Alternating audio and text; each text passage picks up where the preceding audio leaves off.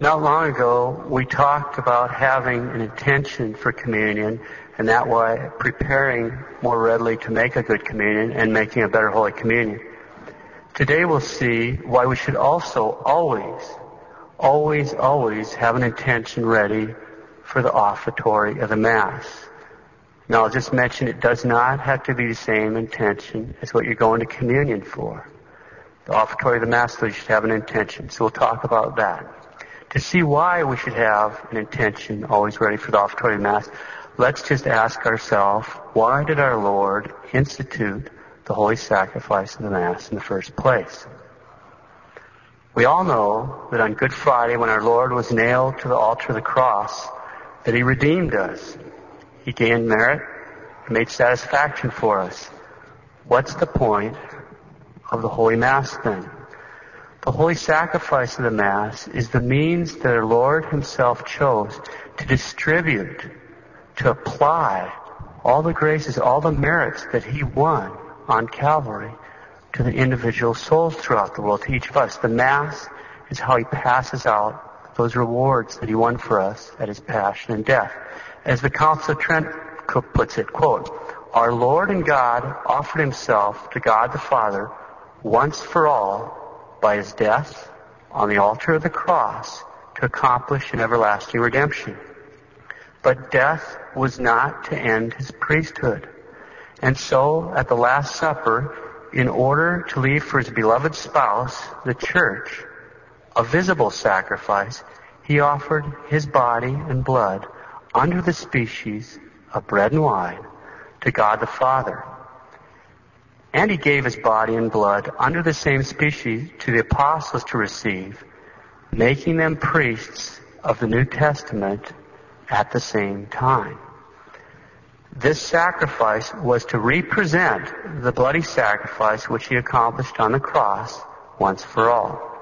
It was to perpetuate His memory until the end of the world, and its saving grace was to be applied for the remission of the sins that we daily commit." Close quote, the Council of Trent. So the holy sacrifice of the Mass was to represent the bloody sacrifice which our Lord accomplished on the cross once for all, to perpetuate His memory until the end of the world, and apply His saving grace for all remission of the sins we daily commit. So we can see that our Lord instituted the Mass as the means to apply the merits He won for us at Calvary. And today, we'll start by looking at a particularly fruitful practice to help us maximize the benefit we get from each Mass that we hear. So what do? At the offertory, and for you little people, that starts right after the Creed ends. At the offertory, which starts right after the Creed, you fix your intention. Okay, Father, what does that mean to say that you fix your intention? Well, first off, what's your intention? That's the thing that you really want to offer your Mass up for. Maybe it's to pray your grandma has a holy death. Maybe it's to pray you overcome a bad habit. Whatever it might be, you take that intention and you mentally place it on the host, which the priest is offering up for you. The priest offers Mass on your behalf. In fact, at the sung Mass, it's always, the intention is called pro popolo. That's for your intentions.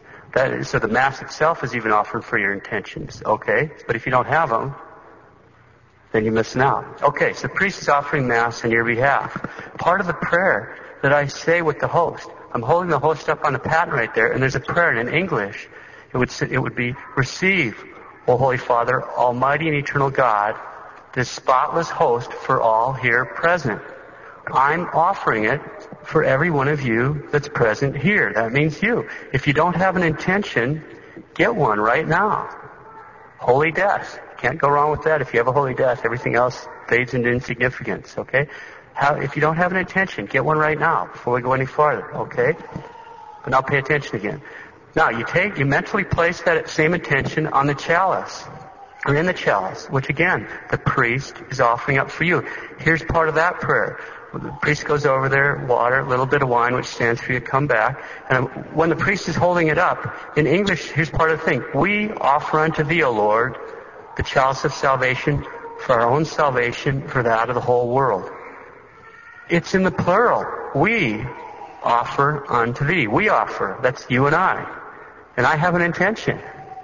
But if you don't have an intention, I'm kind of generically offering it for you. Have an intention. You're missing an opportunity if you don't have that intention.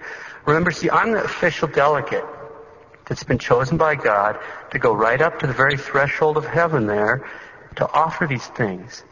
But I'm doing it for you. I'm standing in the place of Christ as official mediator between God and man. That's what my job is. Now, we fixed our intention. If we place it on the host, if we place it in the chalice, we do that. We fixed our intention. Now, if you have the intention right now fixing it, and Junior distracts and all that, you're covered, huh? But if it's, if you wait till after the consecration, too late. So if you miss the exact minute, you still keep on it. But come with an intention. Don't randomly go, because you might get distracted. We're weak. If you come here and say, I want to offer Mass for this intention, it'll still count. Even if there's a big sonic boom or something, it's not like, oh, darn. The good Lord is trying to make you. If you're actually trying to do something, He'll carry your weakness. But if you just come and you're spacing out, that's not the same. You come with an intention. Okay. Now, right after the chalice is offered up, the priest sets it down. The very next prayer, he says, he's bent over. I'm symbolically groveling before God the Father. And my hands are joined together like a slave right there on the threshold, the edge of heaven for everybody. So my hands are joined together like this, and I'm groveling. That's what I'm doing. And I'm praying on everybody's behalf. But what's the prayer I'm saying? Listen carefully. Here's what I'm saying. In the spirit of humility and with a contrite heart, receive us, O Lord, and grant that the sacrifice which we offer this day in thy sight might be pleasing unto thee, O Lord God. Again, in the plural. Where did this prayer come from? I think it's pretty awesome. It's taken from a lot longer prayer in the book of Daniel. The 3 boys wouldn't bow down to the false gods and the graven image of King Nebuchadnezzar, the king of the Babylonians. And so they were tossed into that furnace of fire. But they were spared. So they're walking around in this furnace of fire with the fires burning out and killing everybody that tries to get too close to it. They were tossed in there, and they're praying. And while they're praying, they make note, it's in the 3rd chapter of the book of Daniel, that right there, since they're in exile, there's no priests, true priests, offering up pleasing holocausts or sacrifices to the true God. And so they're praying that God might accept them as a burnt offering. Quote, in a contrite heart and humble spirit, let us be accepted. So let our sacrifice be made in thy sight this day, that it may please thee. Close quote, God the Holy Ghost. The words have hardly been changed at all. It's just been modified slightly so the priest can say it in Mass. It's beautiful. So what we've just done is we've united ourselves to the holy sacrifice by fixing our intention at the offertory. We should make a particular point of uniting ourselves with the priest as he's praying this prayer. Make that prayer to the 3 boys our own. Because what's the priest asking on behalf of everyone right then? For a truly humble spirit and a contrite heart. And God has bound Himself. This is the amazing thing. God has bound Himself, since I'm His official ambassador, and I've got His permission to appear at the edge of heaven, representing His Son, putting on Christ. As long as I'm doing everything right, not getting creative and a lot of liturgical nonsense up there, He has to listen to what I'm saying. I mean, it's unbelievable. It's awesome. Our religion is unbelievable. God puts Himself at mercy of men like me. And what are we asking Him for right then? Humility and contrition. Humility and contrition, these are absolutely essential virtues if we want to become saints. She's the holiest because she's the most humble. We're asking to be conformed more and more to Christ, to Our Lady. Okay? This is our opportunity. The priest is officially asking for us. So what are we thinking? This will dispose us to pray more and more for the action of grace in our life if we unite ourselves to this kind of prayer. Okay? So now we've fixed our intention to offertory. We've made a point of uniting ourselves to the prayer for humility and contrition. Because God has bound Himself to listen to His priests. As long as I'm following the rule, God looks down. God the Father looks down. He'll accept that offering I've made on our behalf. But what is He looking down and seeing? A little piece of bread and some wine. But the Father, the Heavenly Father, also sees the intentions that have been attached by each person. The priest and everyone here on whose behalf it's being offered. He sees every one of those intentions attached to that bread and wine, as long as we fixed them. If we didn't fix him, we won't see him. Do you see? It's important for us to do our part. And the Holy Spirit, I have a job to do, but so do you. So do you, okay? So as long as we fixed him, God looks down from heaven. The Heavenly Father is looking down from heaven at the altar. What is he seeing? He's looking right there and he's seeing the host and the wine with all your intentions on it. Now here it all starts to come together, because what happens next is the priest consecrates the host and the chalice and holds them up on behalf of everyone to show to the Heavenly Father. Think of what this means. Suddenly, by the miracle of transubstantiation, the bread and wine are completely gone. Only the accidents remain. Only the appearances of bread and wine remain. By the power of the priesthood, as passed down from Christ to the apostles on Holy Thursday, and passed down from them to this very day, by the laying on of hands, a few words are whispered over a piece of bread, and that bread becomes a man. That man is God. And a few words are whispered over some wine, and that wine becomes a man, and that man is God. Jesus Christ becomes really, truly present, body, blood, soul, and divinity. And what happens now? God the Father is looking down, and he's seeing his Son, and his Son is holding up the intentions we fixed at the offertory on our behalf. That's how we unite ourselves to the sacrifice of Calvary at the Mass. The Heavenly Father sees that right then.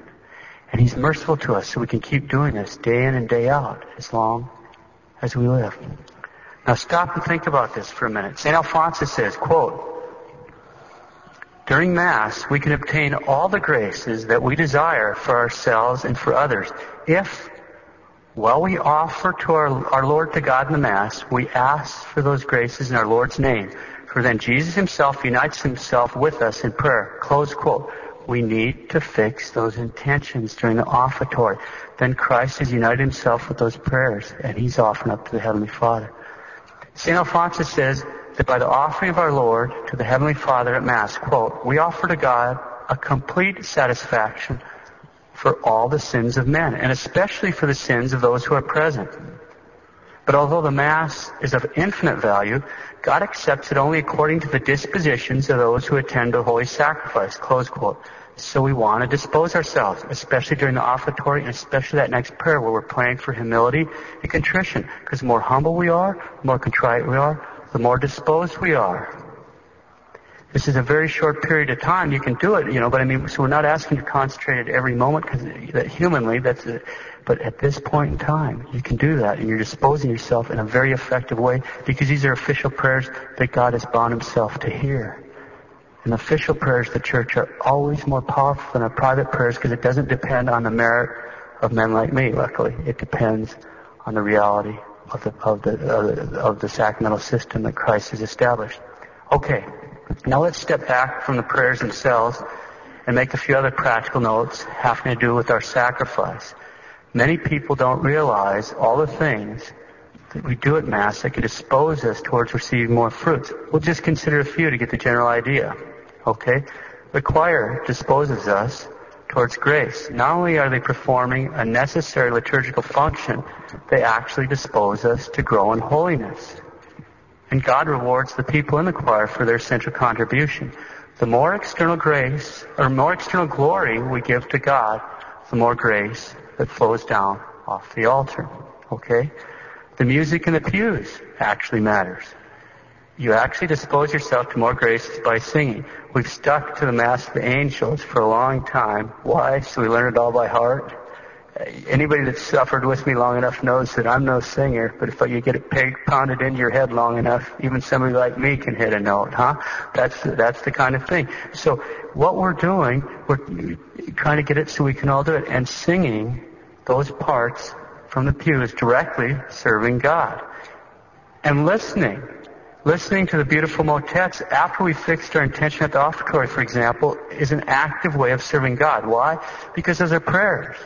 And they're beautiful musical prayers. They're sacrifices of praise which give external glory to God and are meant to lift us all up. And they'll do that. So that helps us grow in holiness. young guys have traditionally disposed themselves for more graces by serving, because after the priesthood, that's the next best thing in that thing. That's a particular dignity that God allows young men to do. Also, things like leading the rosary, being ushers, taking up the collection, singing, all those things dispose us and our means for growing in holiness. How about the ladies? It seems unfair they can't serve. No. Things like the flowers up there every week. Now, those are real flowers, and they're surrounding the tabernacle, our Lord. They remind us in the first place of the beauty of the Garden of Eden. Flowers are this mysterious thing. And liturgically, they've always been something to remind us of the unfallen world.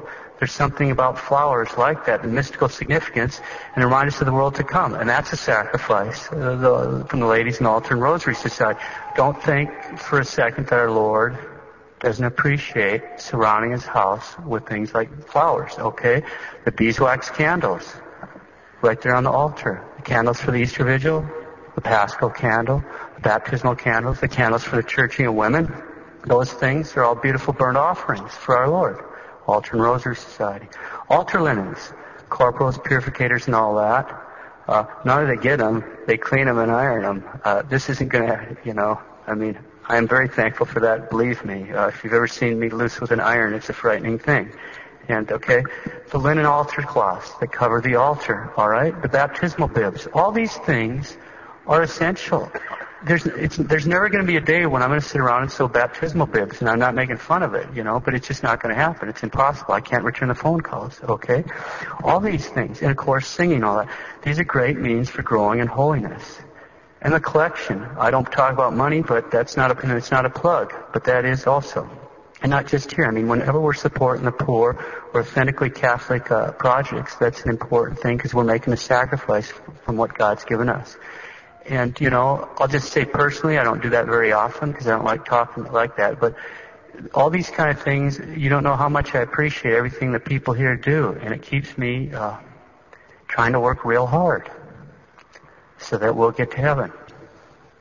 Okay, so those are some of the more external means of disposing us towards greater holiness in the Holy Sacrifice of Mass. But since the devil hates the Mass above all things, he never sleeps, there's a few things we should consider before we close. We're all fallen sinners. We all need correction. But in a community like this, just like in a family, there's an order to be followed with respect to correction. When the order of corrections is properly followed, and corrections are given the proper manner, they actually dispose people towards holiness. That's part of the job of the priest, to get up here, for example, and preach your way through the commandments. And there's 10 of them. So at least one of them is going to hurt. You can take your pick, but we're all damaged in different ways. But some of them are going to hurt. Every one of us is going to be hurt in some way by something the church teaches, because every one of us is damaged in some way by original actual sin. So there's special graces for the corrections done in the proper manner. Okay? And they'll dispose people towards holiness. But if the order of corrections is not followed, not only does it not dispose people towards holiness, it generally produces discord and sin. It's hard enough taking correction from proper authorities. Thanks a lot to Adam. And that's in spite of the fact that a proper authority has a special grace. It's called the grace of state, which helps them to correct and guide people that are subject to them. We're all kids, and we all know, some of us are still kids, and we all know how hard it was for our parents to kind of adjust us and getting us flying right. So if there's a problem around here that really actually needs to be addressed, let the priest know. And we'll take care of it, either privately or publicly, as the case may be. But we can't grow in holiness if we don't suppress a desire to issue corrections to those not under our authority. It's actually impossible. I'll prove that in a minute. I'm not making it up. It's actually part of our religion to kind of keep silent about a lot of things we see. And your holiness is an integral part of my particular judgment, so I'm very interested in it, not just for your sake, but for mine. I got plans. Okay, so let me read some important advice from that great Spanish saint and doctor of mystical theology, St. John of the Cross. It pertains to the relationship between minding our own business and holiness. Now, the Catholic Church holds St. John of the Cross up as a sure and safe guide for the spiritual life. So this very slightly edited quote is taken from his work called The Cautions. And these are St. John of the Cross's warnings about the dangers of the world, the flesh, and the devil. It applies to anyone serious about growing in holiness, It's my real prayer that that's everyone in this community. It's a long quote. It's important to ponder carefully.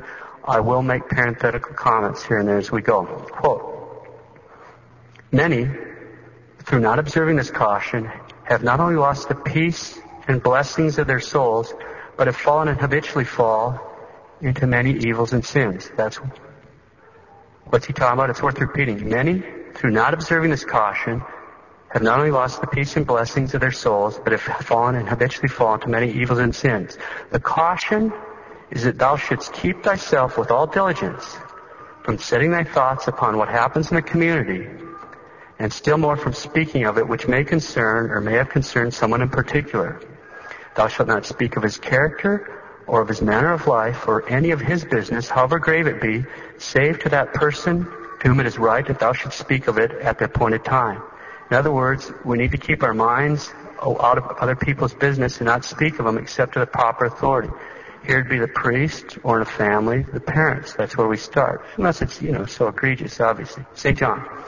Nor shalt thou ever be shocked or marvel at aught that thou seest or hearest, but should strive to keep thy soul in forgetfulness of it all. In other words, we just drive it out of our mind. Now St. John explains this caution in more detail. For if thou desirest to consider any of these things, even though thou live among angels, many things in them will seem to thee to be amiss, since thou wilt not understand the substance of them. Take thou here for an example Lot's wife, who because she was troubled at the perdition of the Sodomites and looked backwards to see what was happening, was punished by God, who turned her into a statue of salt.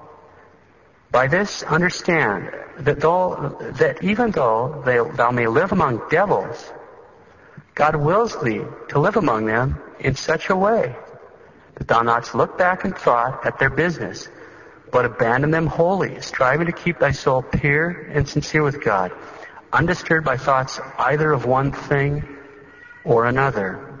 Thou may take it for certain that communities will never be without some occasion of stumbling.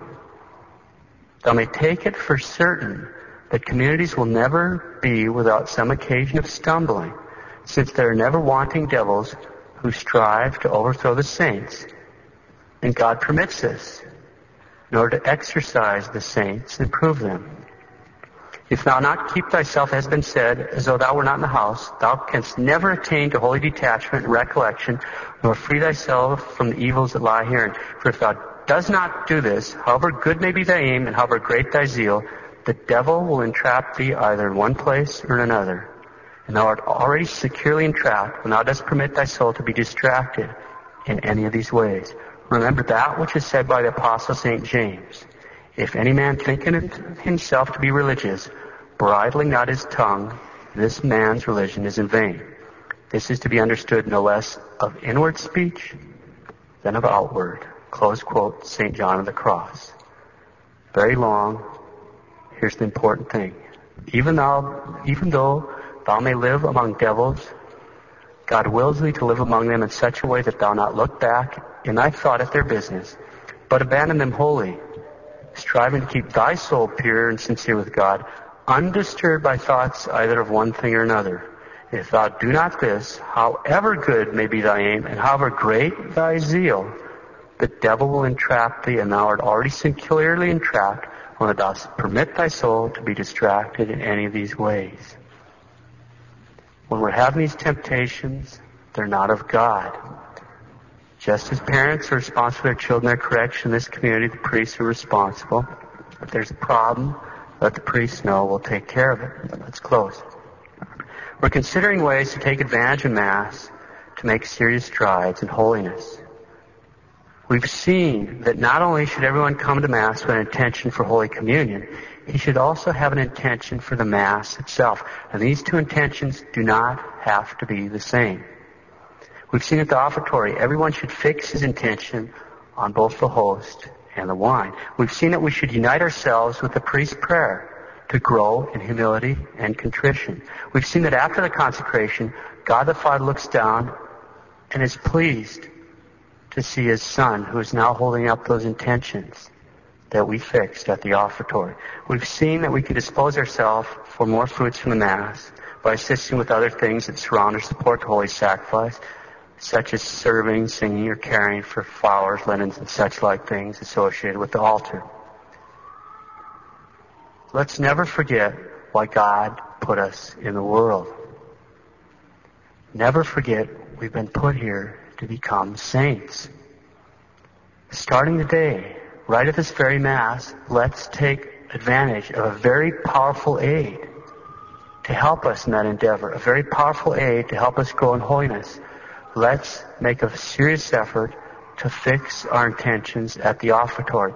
We're here to become saints. As St. Alphonsus says, quote, "Those who say God does not wish us all to be saints make a great mistake." Yes, for St. Paul says, this is the will of God, your sanctification. God wishes us all to be saints, and each one according to his state in life.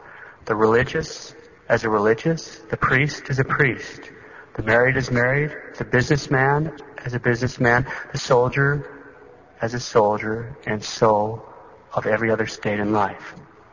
Close quote, St. Alphonsus, Bishop and Doctor of the Church. God wishes us all to be saints.